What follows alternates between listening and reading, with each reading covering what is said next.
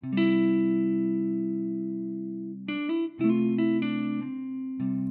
am I reading James? Day 14. Is our faith dead? Today's passage is from James chapter 2, verses 14 to 17. What good is it, my brothers and sisters, if someone claims to have faith but has no deeds? Can such faith save them? Suppose a brother or sister is without clothes and daily food. If one of you says to them, "Go in peace, keep warm and well fed," but does nothing about their physical needs, what good is it?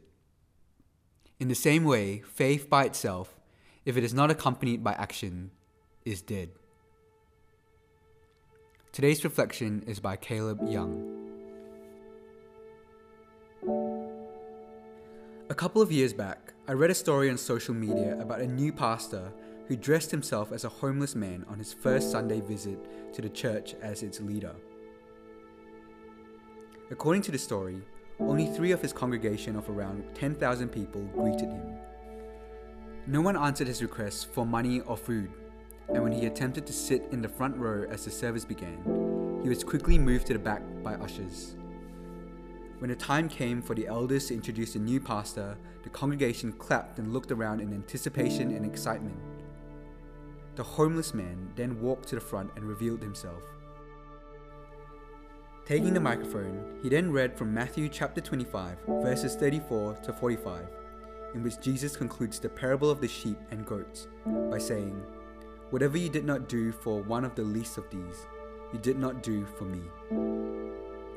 The story has since been debunked as fiction, but its takeaway is still valid. Real faith requires compassion and visible action.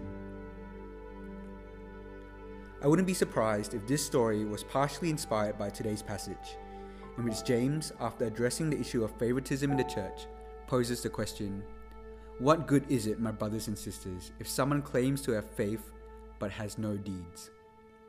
Here we see James drawing an unbreakable link between faith and deeds.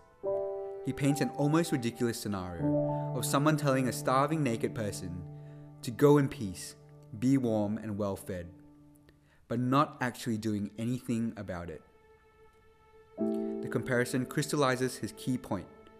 Faith without visible action is dead. Dead, totally lifeless, ineffective, and useless. In this age of social media, we can see James's key point in action in these ways. For example, we may type #pray for Syria in a post, but ignore a struggling refugee family who has just moved into our neighborhood.